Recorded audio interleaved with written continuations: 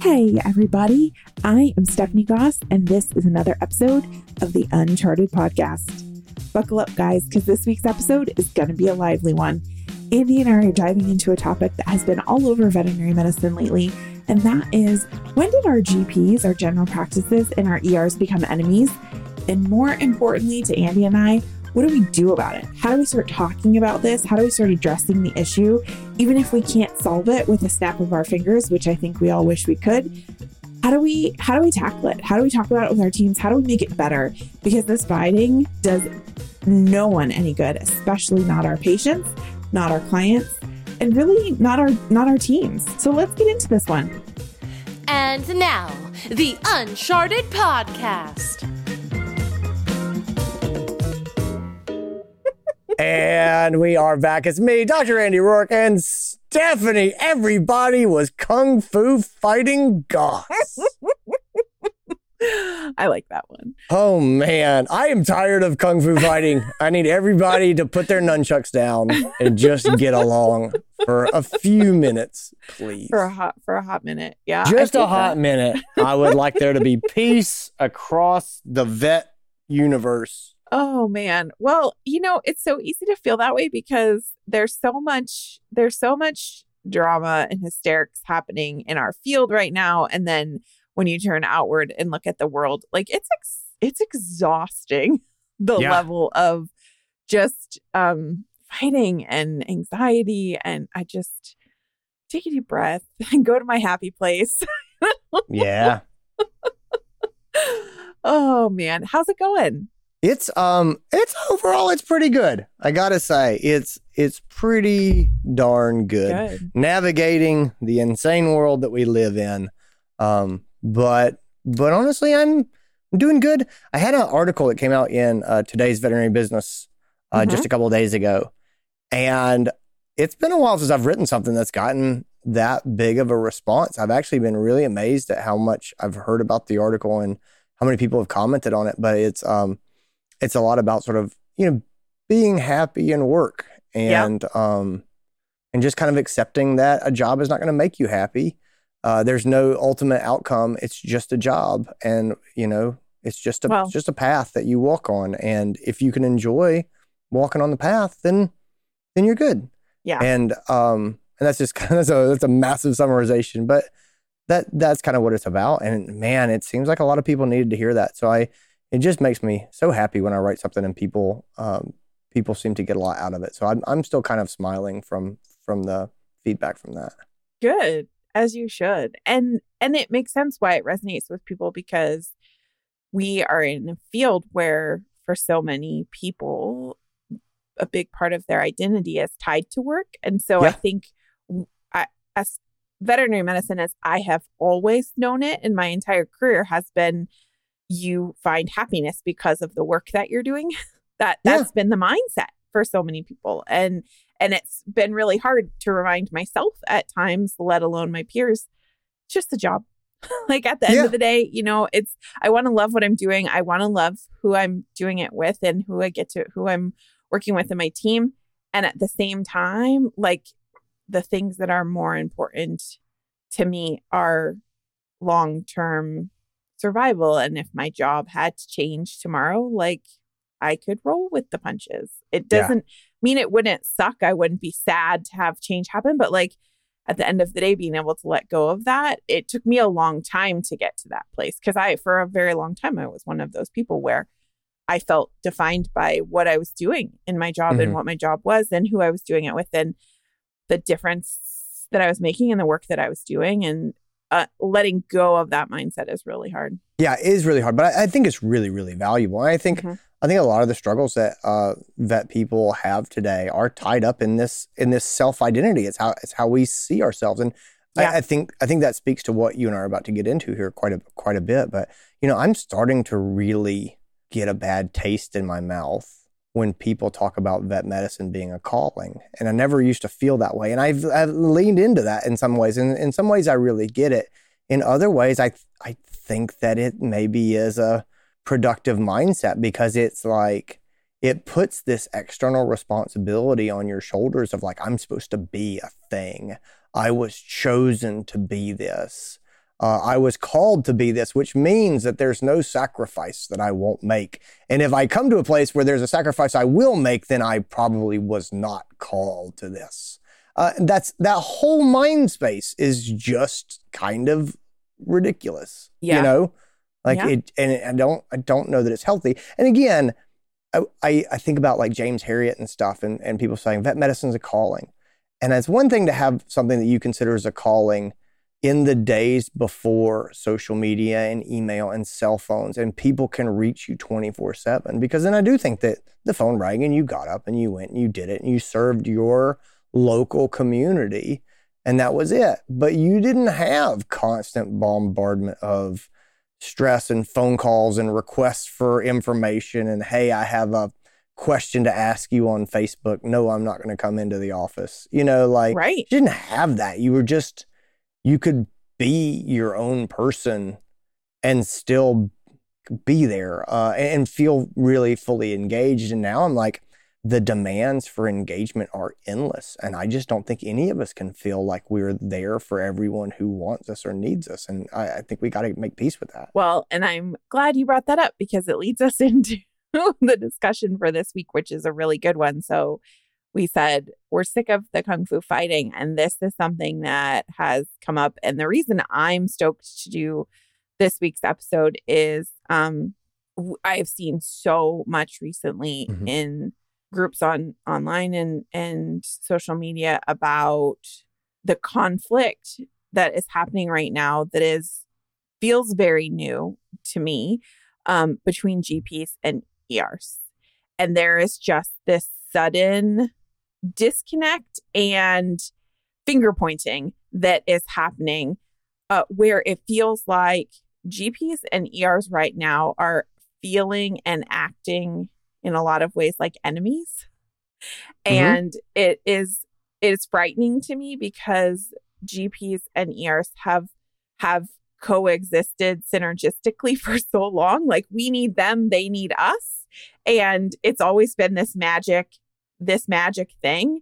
From a GP perspective, having worked both sides, from a GP perspective, being able to say, I can't do this, or the best place for your pet is here with more experience, more tools, more whatever, and being able to offer your clients something and direct them to that space. And on the ER side, your clinics are your clients, right? Like the referrals and the people that get sent your way, that's how you have business. And man, this summer I have seen so much more anger and hatred and finger pointing on both sides of the argument, on both sides of the line, GPs and ERs, because clients are overwhelming both sides and nobody seems to know what to do about it. And I am in a group and there's some awesome managers in there.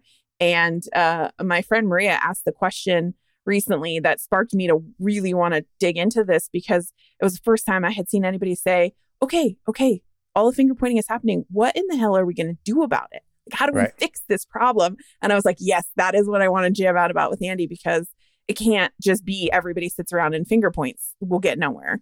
No, I completely agree. I get it. I get the finger pointing, and it's not made up. You know what I mean? I think we start with this, right? This is not. I agree with you completely that there is a problem with communication. I'm not going to say this is a communication problem. Yes. You know what I mean? And it is a capacity problem.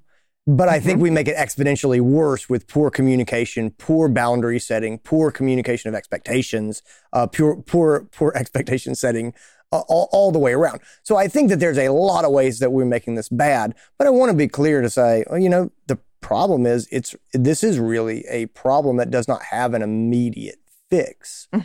And the first step in resolving this solution is knowing that, because then you go, okay, some problems can't be solved. They have to be carried. And you go, okay, well, this is the problem we have to carry. Let's figure out how to work together to carry this burden as cleanly and smoothly as possible without dropping it on our foot and then getting into a fight because you didn't hold your end up the way that I think that you should.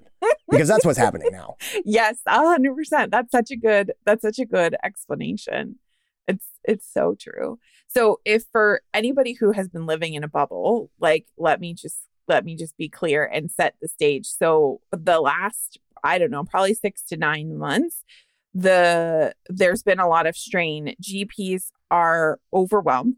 Day practices are overwhelmed with patients. They're taking drop-offs and fit-ins and working through lunches to try and keep up with the patient load. And as a result of that, and more pets are going to the ER directly and bypassing clinics because more people have pets than ever. COVID puppies and kittens have exploded, and there's a vast need for care both on the GP side and on the ER side. And when those GPs have gotten overwhelmed, our response has always been, we can get you in. And when we're literally telling clients we can't see you for 2 weeks, if it's something that is emergent, our response has been, you need to seek care, to try and educate, right? You need to seek care sooner.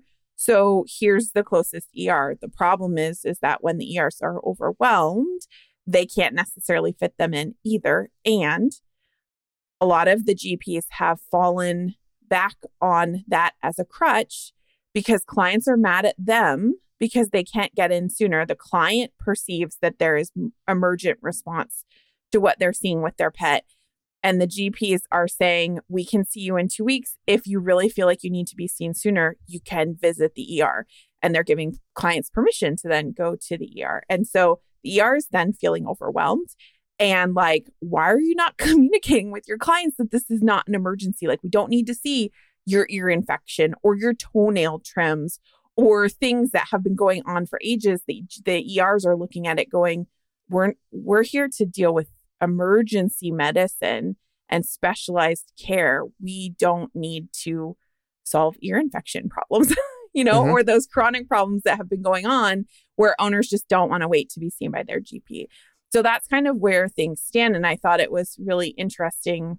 And also, like you said, so multifaceted in how we approach it. There's no silver bullet. There's no, let's snap our fingers and this is going to fix the problem. I think it is going to take both sides talking about it and working through it. So I'm super geeked to talk about that. Yeah. Okay, cool. Well, let's go ahead and let's start to get into it because there's a lot of ethics here and there's sort of a lot of philosophy and headspace here. Yep. Okay. So whenever I start to approach a problem like this and sort of say, okay, what are we really going to do? I think it's important to understand the problem itself from a logistics standpoint and then also sort of from an emotional standpoint. And so the logistic standpoint is we have, again, let me start by saying logistically, this is very regional, which means there's a lot of people who will hear this and be like, we're doing just fine. Like, we're busy, but we can handle it. And then they go home and they're like, is there something wrong with my practice? like we're not overwhelmed. Is that bad? No, it's not bad. Yeah. It said this is very regional and it also varies a lot with the practices. So if you're not having this experience, that's good. That's good. And again, some people definitely won't have it. It is quite common. So start off and just say, this is regional. In the places where it is really bad, it's a capacity problem. There's more pets coming in than the doctors at the clinic can reasonably see. Yep. And so they are saying, we can't see you and we don't want your dog to hurt. And so you need to go to the emergency clinic and let them see you if you want to get treated today. Well, that works in the short term. But in these places where we have massive capacity problems, we've already overflowed to where other practices are also sending their stuff to the emergency clinic. And honestly, think about most emergency clinics. A lot of them are fairly small operations when you really get into it. They've got a doctor or two that stays up overnight and triages and takes care of the things that come in. They're supposed to be a safety net, not a big piece of healthcare system. Right. Sort of a last line of defense and alternative to veterinarians taking call. It's kind of how a lot of them were built. Mm-hmm. And so they're just not equipped to have big caseloads. And it's because, guess what, guys? A lot of us don't want to stay up overnight. And so those jobs are tough. And I think a lot of the vet clinics, the emergency clinics, are struggling with the same problem of hiring vets and staff that the day clinics are wrestling with. That's what I was going to say, because on the flip side of that, the ERs and bigger ER clinics where they are in a regional area where one big ER serves a big geographic area, or they're in more concentrated metropolitan areas and have, 10, 12 doctors and bigger teams, they are facing the exact same hiring problems. And I'm so glad you said that, because that for a lot of them, we've started seeing news stories about big ER centers, like multi-doctor ER centers in major metropolitan cities. My area is one of them, where they are having to close some of the time because they don't have the staff to support the patients. And rather than sacrifice patient care, they have said, we don't have the bodies. And so it's safer for us to just say, we have to be closed on these days than to try and handle cases that we're not equipped to handle with lower staff. So True. I think both of those things are true and play into this. Like we said, it's definitely multifaceted. Yeah, I think part of the logistics thing that everyone has to factor in is, and I think this gets skipped over to large detriment, capacity is real. Yep. And if you push people past capacity again and again and again, they're going to quit or they're going to break. And that's it. Yeah. And so you see some of the emergency clinics and they're saying, we can't work like this and our staff is going to quit, and then we're going to be more shorthanded and everything is going to be worse. And so we are, in some cases, I see emergency clinics that say we're going to be closed on Tuesday nights. We're not going to be here Tuesdays. And so you just need to let pet owners know that we are not here taking emergencies on Tuesday nights. And so that's the logistical part of it. And that leads into the emotional part. And a lot of general practitioners get really angry and say, how dare you not be there on Tuesday night? Yep. You're not allowed to do that. You're letting down your responsibility. Or they send a client there and they say the client can go get their ear infection seen at the emergency clinic, and the client gets there and waits 4 hours. And the client, and the client is furious and calls the GP, and then the GP calls the emergency clinic and acts like a jerk to them. Right. And I see that, like, how dare you make my client wait there and blah, blah, blah. And you go, this is lunacy. None of this is good. But they start to have this emotional reaction. And so let's talk about the emotional part. I think one of the big reasons that you see so much tension here is that this is not about scheduling, right? If it was about scheduling, we would all look at our schedules and we would figure things out. It's not about scheduling. It's about responsibility and self-identity. And so let's unpack that a little bit. When we are not able to get any more clients in, right? And we get to the point where my team is burning out. I want to go home. I need to go home. I can't keep working like this. I am going home. Even if I stay late and I just can't continue to stay late, or I can't stay later. At some point, we have to decide, am I going home and sending these people away, or am I going to stay here? And at some point, when you're past capacity, you have to go home. Right. Even if you have the willpower to keep going, your staff doesn't, and they will break and they will leave, and then you'll be working more shorthanded than you are now. And I think a lot of people have found that out and are finding that out the hard way. And so what that does to them a lot of times is, I think the reason that so many vets work so hard is because they have this self-identity of, I am the one who rescues. I am the one who saves. I am the one who takes care of these pets.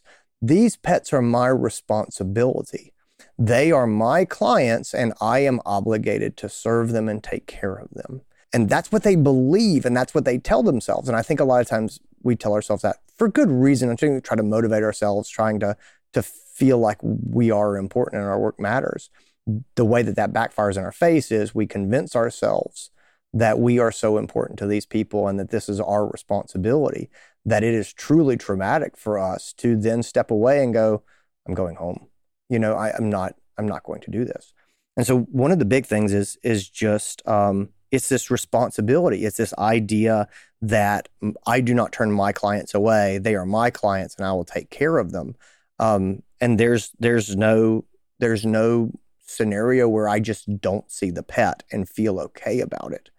And so I think that really makes a lot of this hard for the GPs. And so then when they do send people away, if those people have a bad experience, they get really upset about it. So I think the doctors are coming from a point of frustration, and then they say, well, I'm going to send this person away. And the person doesn't want to go away. They don't want to go to the ER and spend 3 times as much money.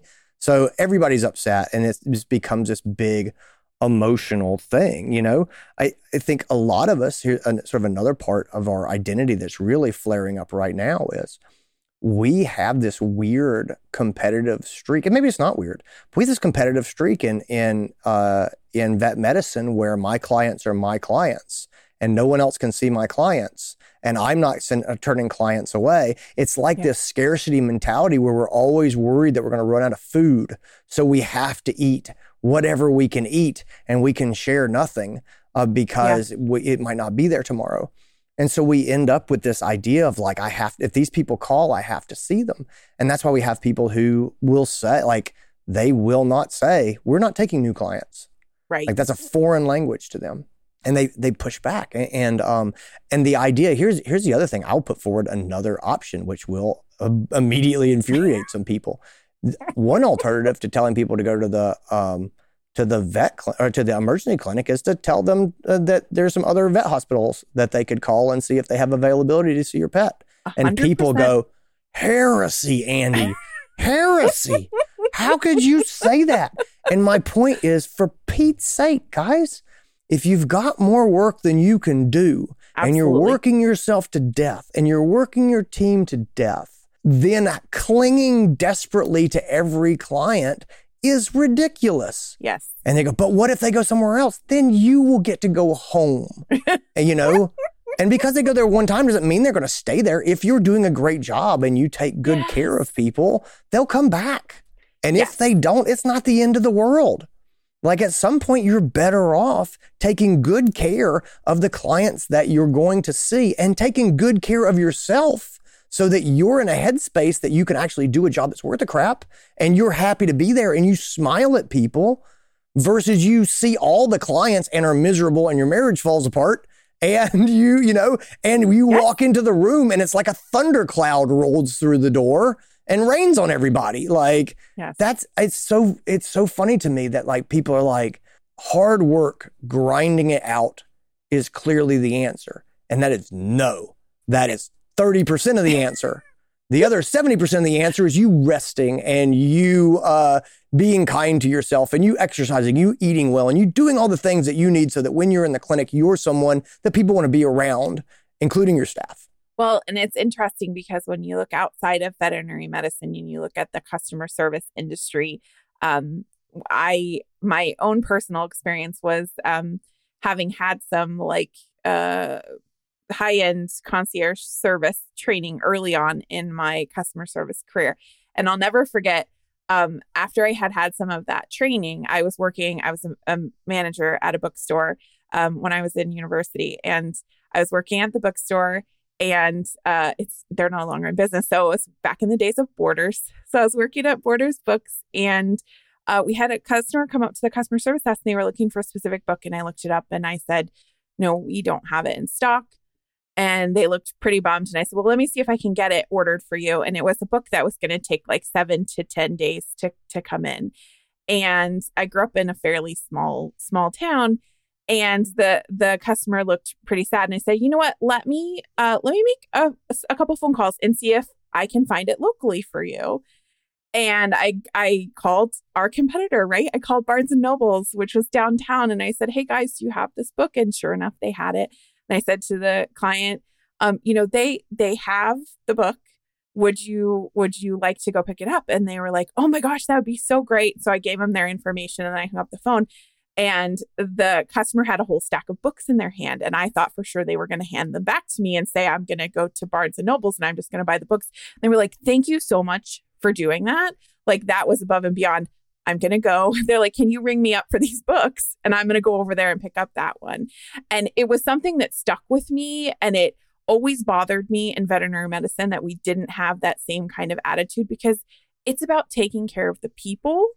And when I started working in the vet clinic, I remember the first time that we had a client who called and they were like, I need an estimate for wellness care. And I was talking to them about vaccines and their pet's lifestyle. And And I gave them the cost for the visit. And they were just like, that's just outside of my budget. Do you have any suggestions? And I hadn't been trained on what to say about that at that point as brand new receptionist. And I thought, well, I'm going to give them some options. So I said, well, there are a couple of low cost vaccine clinic options. Well, first I asked them how much money do you have to spend? And they were like, I really need it as cheap as possible. Like I have $50. And I was like, okay, the difference between what we're offering and $50 is big. And so I said, well, let me give you the name and number of the 2 vaccine clinics that are in town. And here's the differences. You don't get an exam. You're just getting the vaccines. But, if you feel like your pet is healthy and you're really like, it's better for them to be vaccinated than not. And I remember when I hung up the phone, my boss at the time was like, hey, can I talk to you? And I thought, oh God, I'm going to get in trouble. And they were just like, I really appreciate that, because at the end of the day, when we can take care of those clients, they remember that and they'll come back. Like when they need the help and the care, that sticks with them. And I always think back to the bookstore because it was totally true. That client became one of a regular. They came in like every 2 weeks, like clockwork, and bought a bunch of books and stuff like that. And I thought, that is a lesson that veterinary medicine could learn to use, because we do live in this place where we think there's not enough food for everybody. And it drives me crazy because yes, for those of us who lived through the recession, knowing that we went days, sometimes with like 3 appointments on the calendar, that's a scary place to be. We haven't been in that place for years. And a bajillion more pets came to the market during COVID. Like that problem is not going to hit us in the next few years. So if we stop thinking like that and start thinking about how do we take care of the people in front of us, the literal client people, and our teams in that same vein, we will do so much good for ourselves. Yeah. And that's what I believe. And I think it's counterintuitive. And like I said, I think a lot of people really struggle with that because they do have that mentality of like, I cannot send this away because what if I need clients in the future? And what if they have a wonderful experience elsewhere and then they tell their friends and then they just use our email list as a review service to tell other people about how great the other clinic is and all of my clients leave. That's not going to happen. The truth is you have so many appointments that you can see in a day. I hear stories of doctors seeing 30 appointments plus in a day after day after day after day, and they're just the walking dead. And I go, I know those clients you're seeing are not getting your best. And, and I know that they're not, that they're probably not walking out going, wow, that was a great experience. And it's human. It's just a reality of being a human being is you have a capacity and you have as much, energy as you have. Sort of spoon theory. We've all got a certain number of spoons at the beginning of the day. And we use them up throughout the day. And once you're working past your spoons and you got no spoons left, you're not your best. You're not in a great place. So yeah, I think that's a big part of it. I think the other part besides the, this sort of idea of I have to see all the pets, just from a scarcity mentality. I think another thing that I see a lot of is this idea of responsibility that veterinarians have. And I think that that's really an interesting question to put to doctors and to support staff and say, what is our responsibility? And I put it forward like this. Let's go back to the emergency clinic that says they're closing on Tuesday. And the GPs are going, what? You can't close. The next nearest emergency clinic is 2 hours away. And I'm not taking call. And I'm not going to do this. But my clients have to have they have to have access to care and things like that.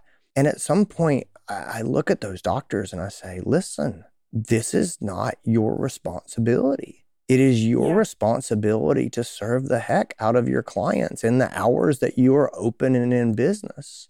Yeah. And then, there is responsibility for the pet owners. And I think it's good in most ways to take over your amount of responsibility. I think there's a good life rule is take responsibility beyond what's probably reasonable. But at some point you go, this is ridiculous. And we talk about the responsibility and say, and this is going to sound really cold, but bear with me. I didn't make the emergency clinic close on Tuesdays, and I'm not faulting them for making that decision.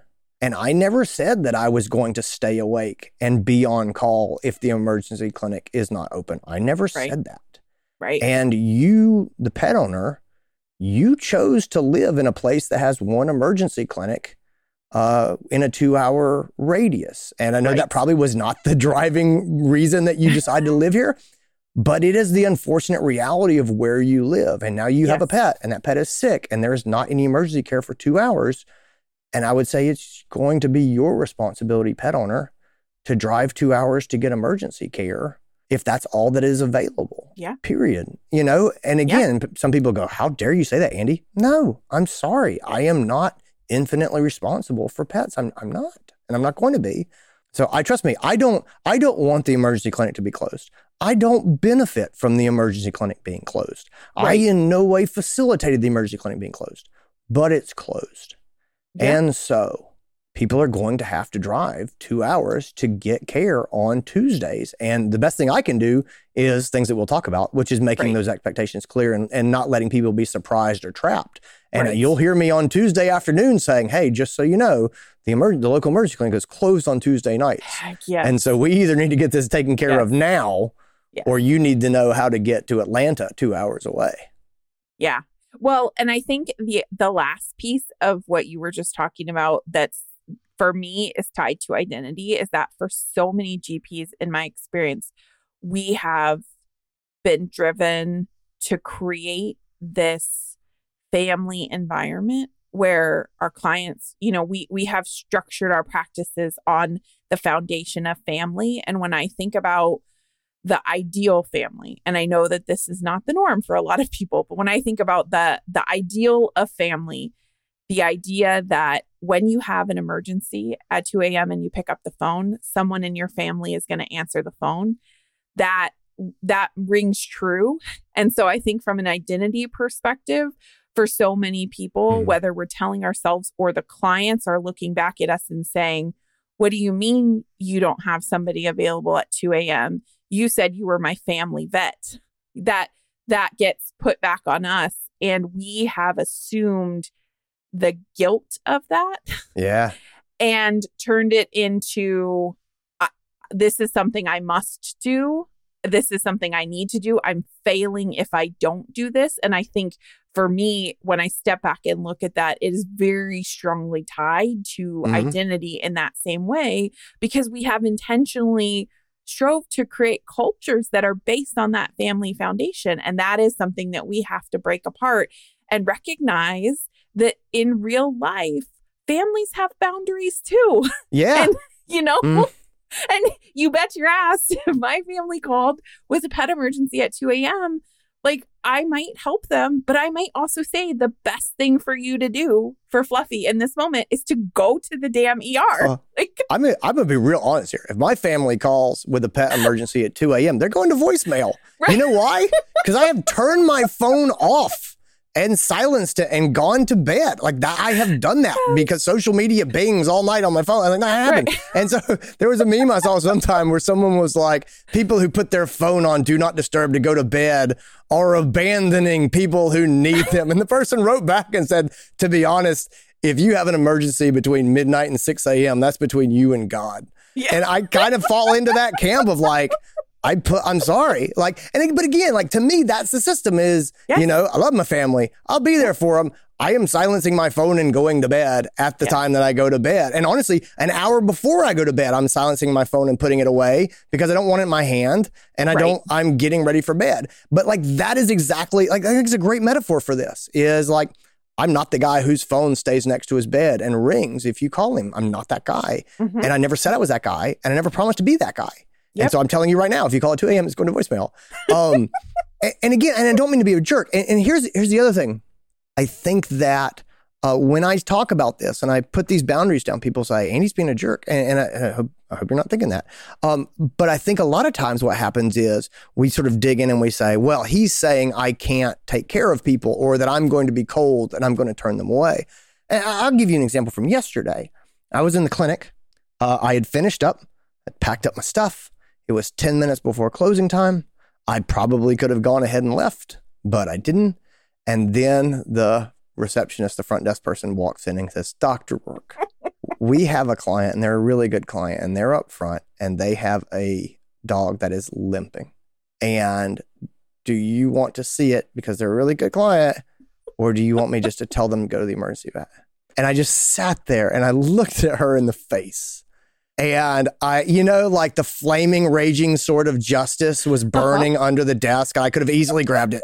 And I was like, boundaries, Andy, boundaries. And then another part was, like, they're a good client and I want to help these people. And like, I'm not really going home to anything. Had all the thoughts that all the vets have all the time. I had all those thoughts.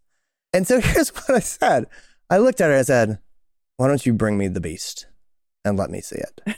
And she was like, put him in a room. I was like, no, don't put him in a room. Just tell him I was just walking out the door and I would like to see the dog real quick. And she brought me this Yorkie. And she brings the Yorkie in. And he's like a 2-year-old Yorkie, right? And he's that guy. He's the young, spry Yorkie before all their teeth fall out and get wonky and, and their cataracts pop in. Like, he's so bad. He's that guy. He's the young, like, full of himself Yorkie. And I said, what happened? And they said, mom was holding it and she stumbled and fell onto the couch and squished him and he cried. And now he's limping on his back left leg. He won't put any weight on it. And I said, put the beast on the floor.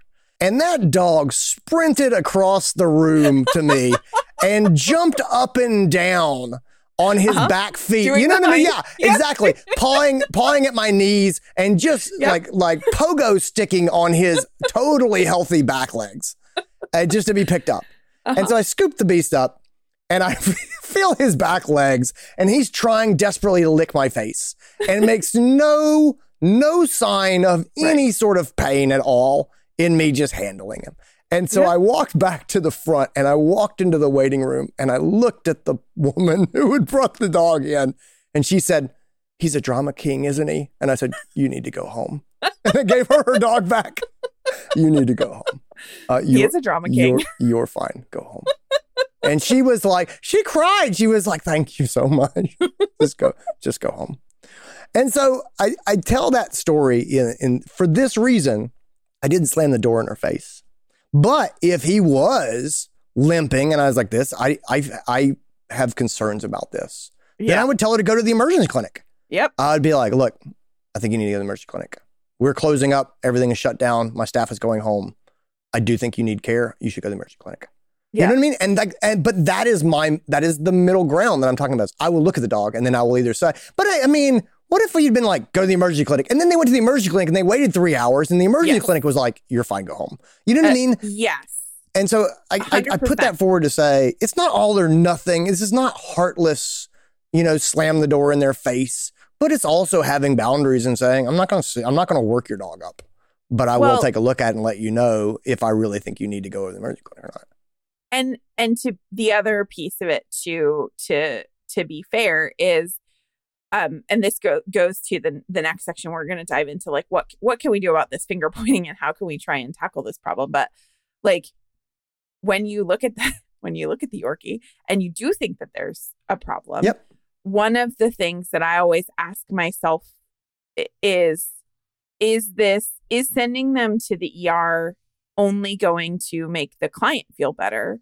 And the patient's going to be right back here in the morning because what the pet needs isn't something the ER would do anyways. Like if the leg was broken and it needed surgery, is it something the ER is going to do tonight anyways? And so asking myself questions about that, and that allows me to educate the client about, look, they'll see you, they'll do the diagnostics, and then they would send you back here for a stable surgery when we can do it in the next, 24 or 48 hours. Like that should change how I communicate with the client, because for the exact reason you just said, which is how pissed is that client going to be if they go and they sit and they wait for 4 hours or 8 hours, they get a set of x-rays and then the ER says, go back to your doctor and see when they can do surgery for you. You know what I mean? Like it's about managing some of those expectations and educating. And again, to the point in the beginning with the finger pointing, everybody has to work together on this. And the dysfunction in the communication between GPs and ERs. Both sides have to step up because we have a common ground in our clients. Yeah.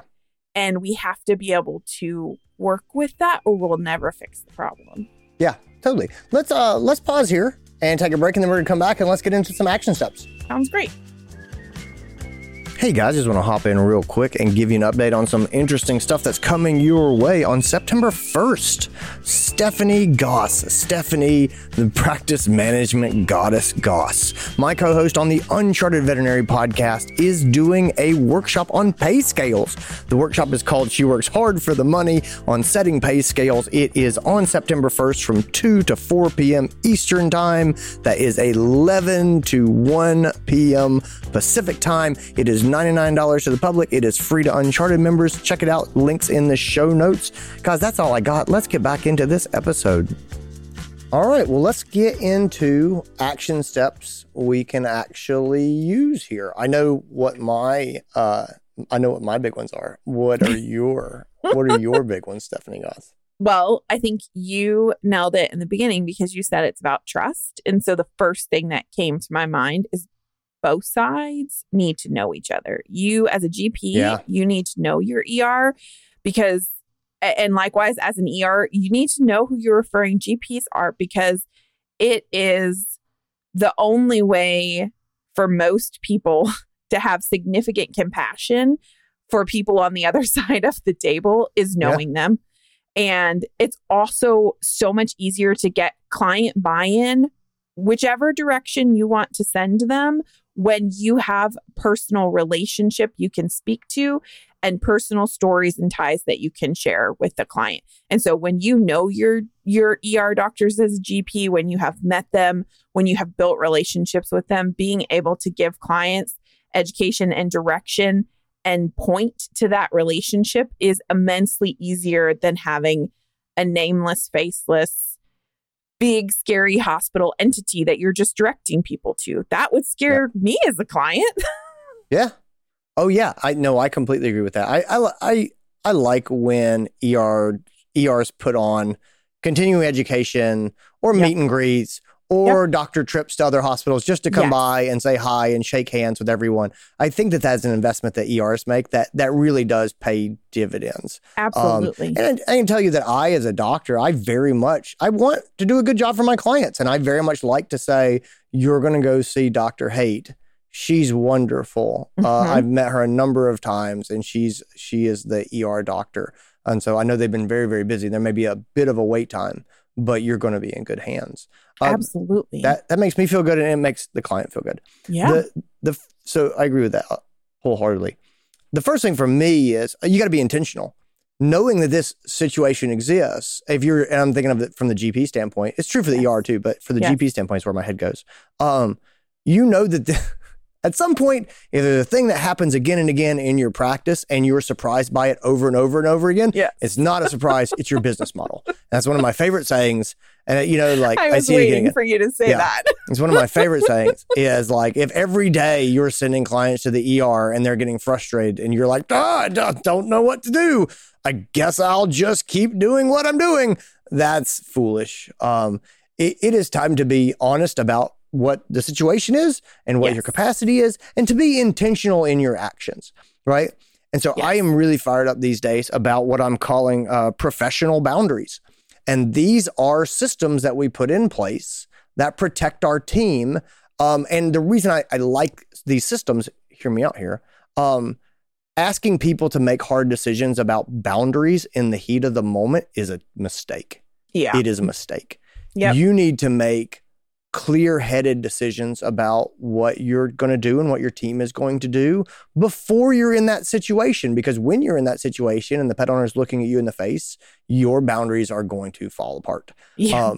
And so it go back to the example you made about, your family calling at 2:00 in the morning with an emergency pet question.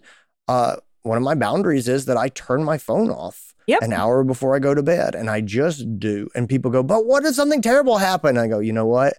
That has never happened. I understand that there's a risk of that. The benefit of me getting good sleep every night for my life is higher to me than the risk that something is going to happen at 2:00 in the morning that I would feel differently about. Now, if my kids are out with their friends and they're not home yet, and my kids are too young for that, but when they're teenagers and they're out, I'm probably going to not put my phone on silent because that is a intentional decision that I have made. Yep. But the point is, I'm going to make an intentional decision. In the case of our vet practices, this is how we schedule, how we book. Are you putting in flex appointments? Are you blocking same-day walk-in emergencies?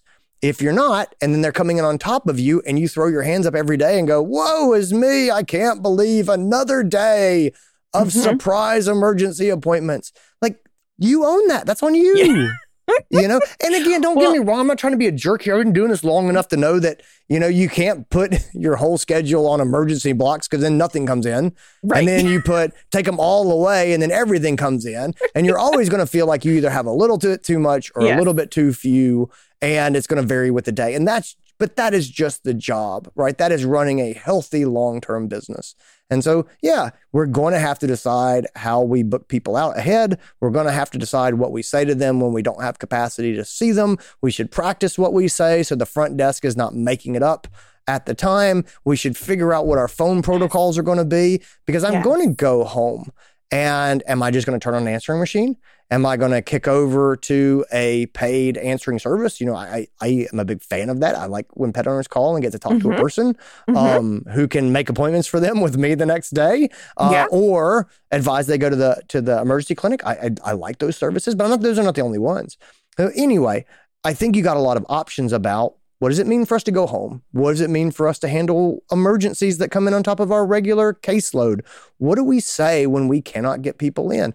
I like systems. I mean, there's vet practices out there that have a light system, a green, yellow, and red system. So the people in the back can say, hey, green light, we're doing just fine. If somebody wants to walk in, then we'll take them right away. And it's a yellow light, which means if anybody walks in, there's going to be an hour wait. You know, and the red light means don't let anyone else come here. And if they come here, tell them we cannot see you today. But it's clear communication from the back to the front. I'm not saying you have to do that in your practice, but I'm saying that is an example of the type of systems that I like that we figure out ahead of time and then we implement and then we follow the system. And then people don't have to look in the faces of pet owners and make these decisions in the heat of the moment because that, my friends, is a mistake and it sets you up for failure and it sets you up for resentment because you're going to do what you feel like you should do in the moment. And then later on, you're going to be mad at yourself because you don't have boundaries and you're missing out on things or you're tired or you're burned out or your staff is quitting. And two things that you said that I want to level up on. One is your comment about your business model is so spot on. And one of the things that I have seen so much of is managers responding and saying, well, we do have same day blocks or we do have emergency blocks on the schedule. When asked, what does that look like? They're like, well, we have, 3 blocks per doctor. And then when you drill down on that, well, how many, appointments are you fitting in on top of that? Like how, they're gone by 8 a.m. and you drill down on it. What most people are finding is that the need has shifted. 2.5 or 3 years ago, 3 same day spots worked for a lot of hospitals.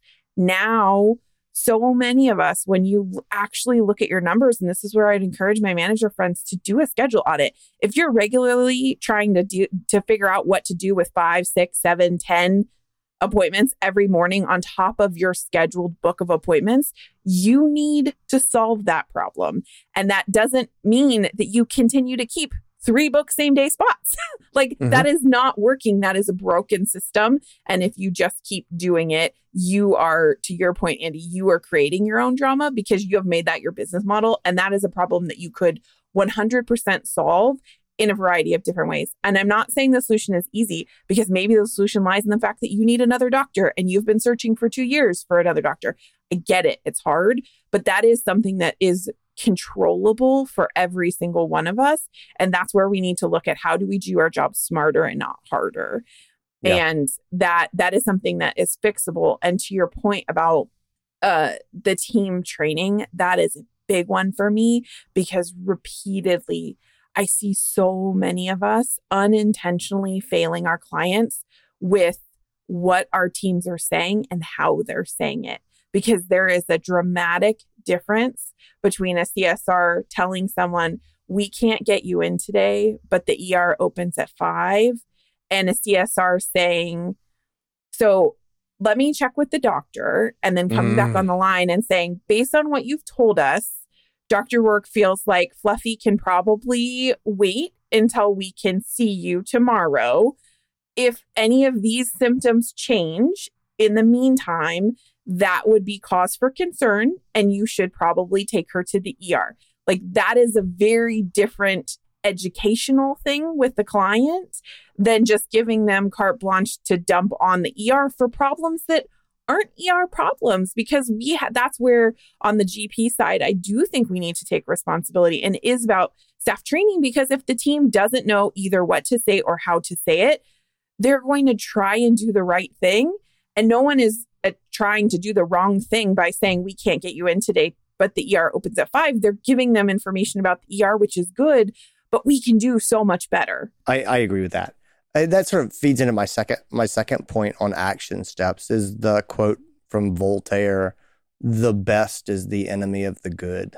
And man, you talk about one of the biggest problems for veterinarians and vet medicine, the best is the enemy of the good. When you are working beyond capacity, and the emergency clinic is also working beyond capacity, you are not going to provide the best service. Right. That ship has sailed. It has. Mm-hmm. And again, people get upset when I say things like this, but I'm sorry, I'm just super pragmatic about it. It is not ideal for the pet to be seen at any other time other than right this moment. But guess what? That is not going to happen. Like in the absence of a magic wand, which I don't have, that is just not going to happen. So the best is the enemy of the good. I may have to let go of the idea of providing the best care, or if you want to rearrange it in your mind, say, I'm going to provide the best care to the clients who have booked appointments with me. And I am not going to try to provide the best care beyond that, because I can't. But you cannot provide the best care to every person who shows up and wants it when you are beyond your capacity. That just doesn't happen. And so at some point when you're working beyond capacity, you're not going to be able to do the ideal thing for everyone. You have to do what is good for everyone. Not what's ideal, not what's perfect, not what's the best, right? And so what is the good? And so what that often means is balancing inconvenience. Right? And so I want the client to have an inconvenience-free experience, but that is not going to happen. There is inconvenience that will be felt by someone. I think a lot of vets are like, that someone is me. I'm the person who will be inconvenienced. I will stay late. I will bend time and space in order to see 3 pets at the same time, and I will be inconvenienced. And at some point I go, you know what? Other people are going to be inconvenienced at this point, and we need to get comfortable with it. And so your job is to balance the inconvenience, which means, trust me, this is not convenient for me. I'm not sitting up eating bonbons and being fanned, in the cabana while pet owners are frustrated. That's not happening. The truth is that I'm frustrated. I'm trying my best. I'm working real hard. And they're also going to have to bear some of this responsibility, which means they may have to wait till tomorrow.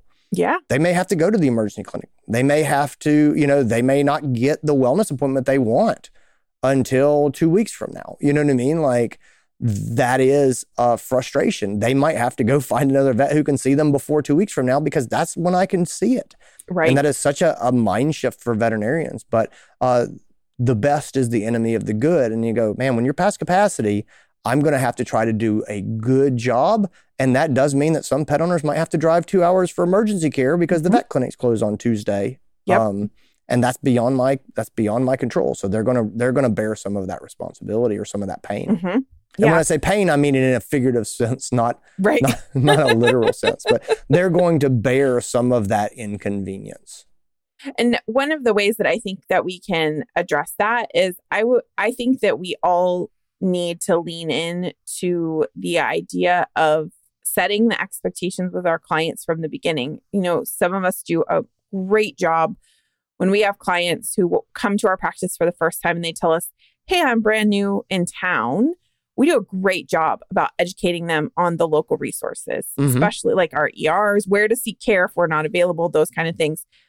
We don't do such a great job of educating our existing clients. And for the majority of us in GP, our existing client base is 99.9% of our clients. And so if you step back and think about that for a second, like we have a huge opportunity to lean into sharing that inconvenience and setting the expectation from the beginning. If we start to think about what does every client need to know? Because it doesn't matter if they're new to town or they're a new pet owner, every single client of yours should know what the care options are for after hours or when you are unavailable, because there are going to be time during business hours where you may be unavailable. If you go to CE or close the practice for a funeral, like life happens. And the reality is you are not there unless you have a 24/7 model. You are not there 24/7 for your clients. And so being able to have a framework and training for your team so that they know what to say and how to say it,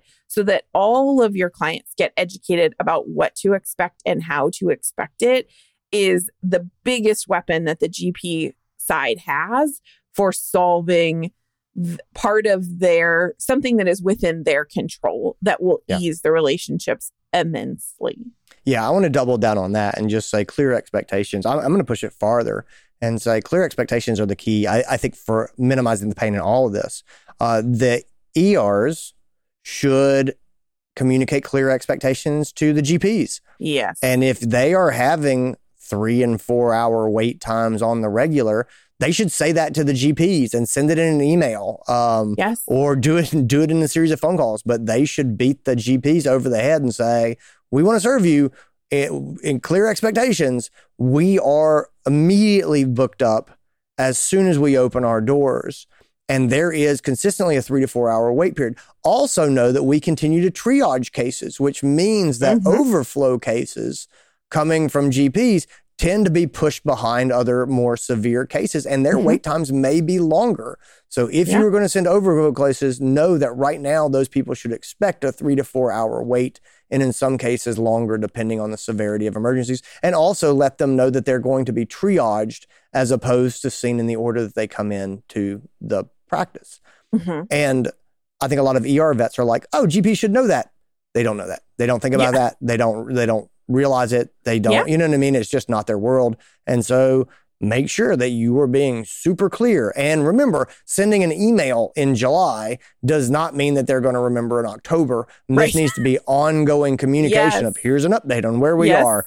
Same as before, long wait times, sending us overflow stuff they need to prep for a long wait. So send that clear communication. And what that does is that allows the GPs to have clear communication and set clear expectations with the clients like you were talking about, but then saying, this is what you're in for. Well, and if they think about it from the perspective of, as an ER, the GPs are my clients. Think about when we have a patient who has a severe disease or injury or a chronic disease that needs management. We have continual communication with those clients, right? It's the same for the ERs. They need to communicate with the GPs on a regular, ongoing basis, because your point is so true. You get a fax blast in July, it gets looked at, it goes on the bulletin board for the team, and then promptly forgotten, even 2 weeks later, let alone in October. And so the ERs need to think about what are they doing from a client management perspective, and double down on the opposite side of how do we engage and work with the GPs so that they are aware of what our struggles are and what the challenges are, not because we're asking them to fix them, but because we want to partner in how do we mitigate the damage on all sides. Because at the end of the day, when both sides are having challenges, the clients are going to be the ones impacted. And so if we can figure out how to work together with that kind of communication, it will minimize that impact to the clients tremendously. Yeah. A last point for me, I guess, is everybody should be nice to each other. Like, this is a trying time. We are all working really hard. Capacity is an issue for everyone. If you're a GP, don't be a jerk to the ER. Don't Don't yell at those people. Don't give them a hard time. If you have questions, call and ask them questions, but just behave with them the way you would want to be treated. And the same thing with the ER. If a vet sends you something, it's an overflow case and you're swamped and you're like, how dare you send me this? I don't have time for this crap. Don't call them and be a jerk. Again, everyone's doing their best. Assume good intent. Yeah. And just, again, what's done is done. And so the real question is, how do we go forward in the most productive way from here? And those are the conversations to have. So Stephanie, that's all I got. You got anything else? No, this was good. I can't wait to see. I would love to hear from you guys in the comments when this one goes up, because I would love to know what are other things. Like, I am super interested in where do we take this? Because I don't think this is a problem that's going away. And I think we're going to have to think creatively outside of the box for some of those long-term solutions, because like I said, puppy and kittens from COVID are here and they are going to continue to need lifelong care. So this overflow of patients is not something that's going to magically disappear, or we're going to just snap our fingers and one day it's gone. We're going to have to figure out how to work together and solve this problem in the coming months and years. Yeah. All right. Cool, buddy. Let's talk again soon. Take care, everybody. Have a great week. Well, guys, that's a wrap on another episode of the podcast. As always, thank you for spending your part of your week with us. Andy and I enjoy spending part of our week with you. And I have a favor to ask. If you guys enjoyed this week's podcast, will you take 2 seconds and do 2 things for me? Will you go to wherever you source your podcasts from and leave us a review if you haven't already? And if you have, thank you so much for taking the time. We really do appreciate it. We love the feedback from you, and it helps us spread the word about the podcast. And number 2 would be to hit the subscribe button while you're there, because subscribing to the podcast ensures that you get the episodes straight to your device as soon as they're available. Those 2 things will help do a lot for us to spread the word about the podcast, and we appreciate your help with both of them. Thank you so much for listening this week, you guys. Take care and have a fantastic week. We'll see you again soon.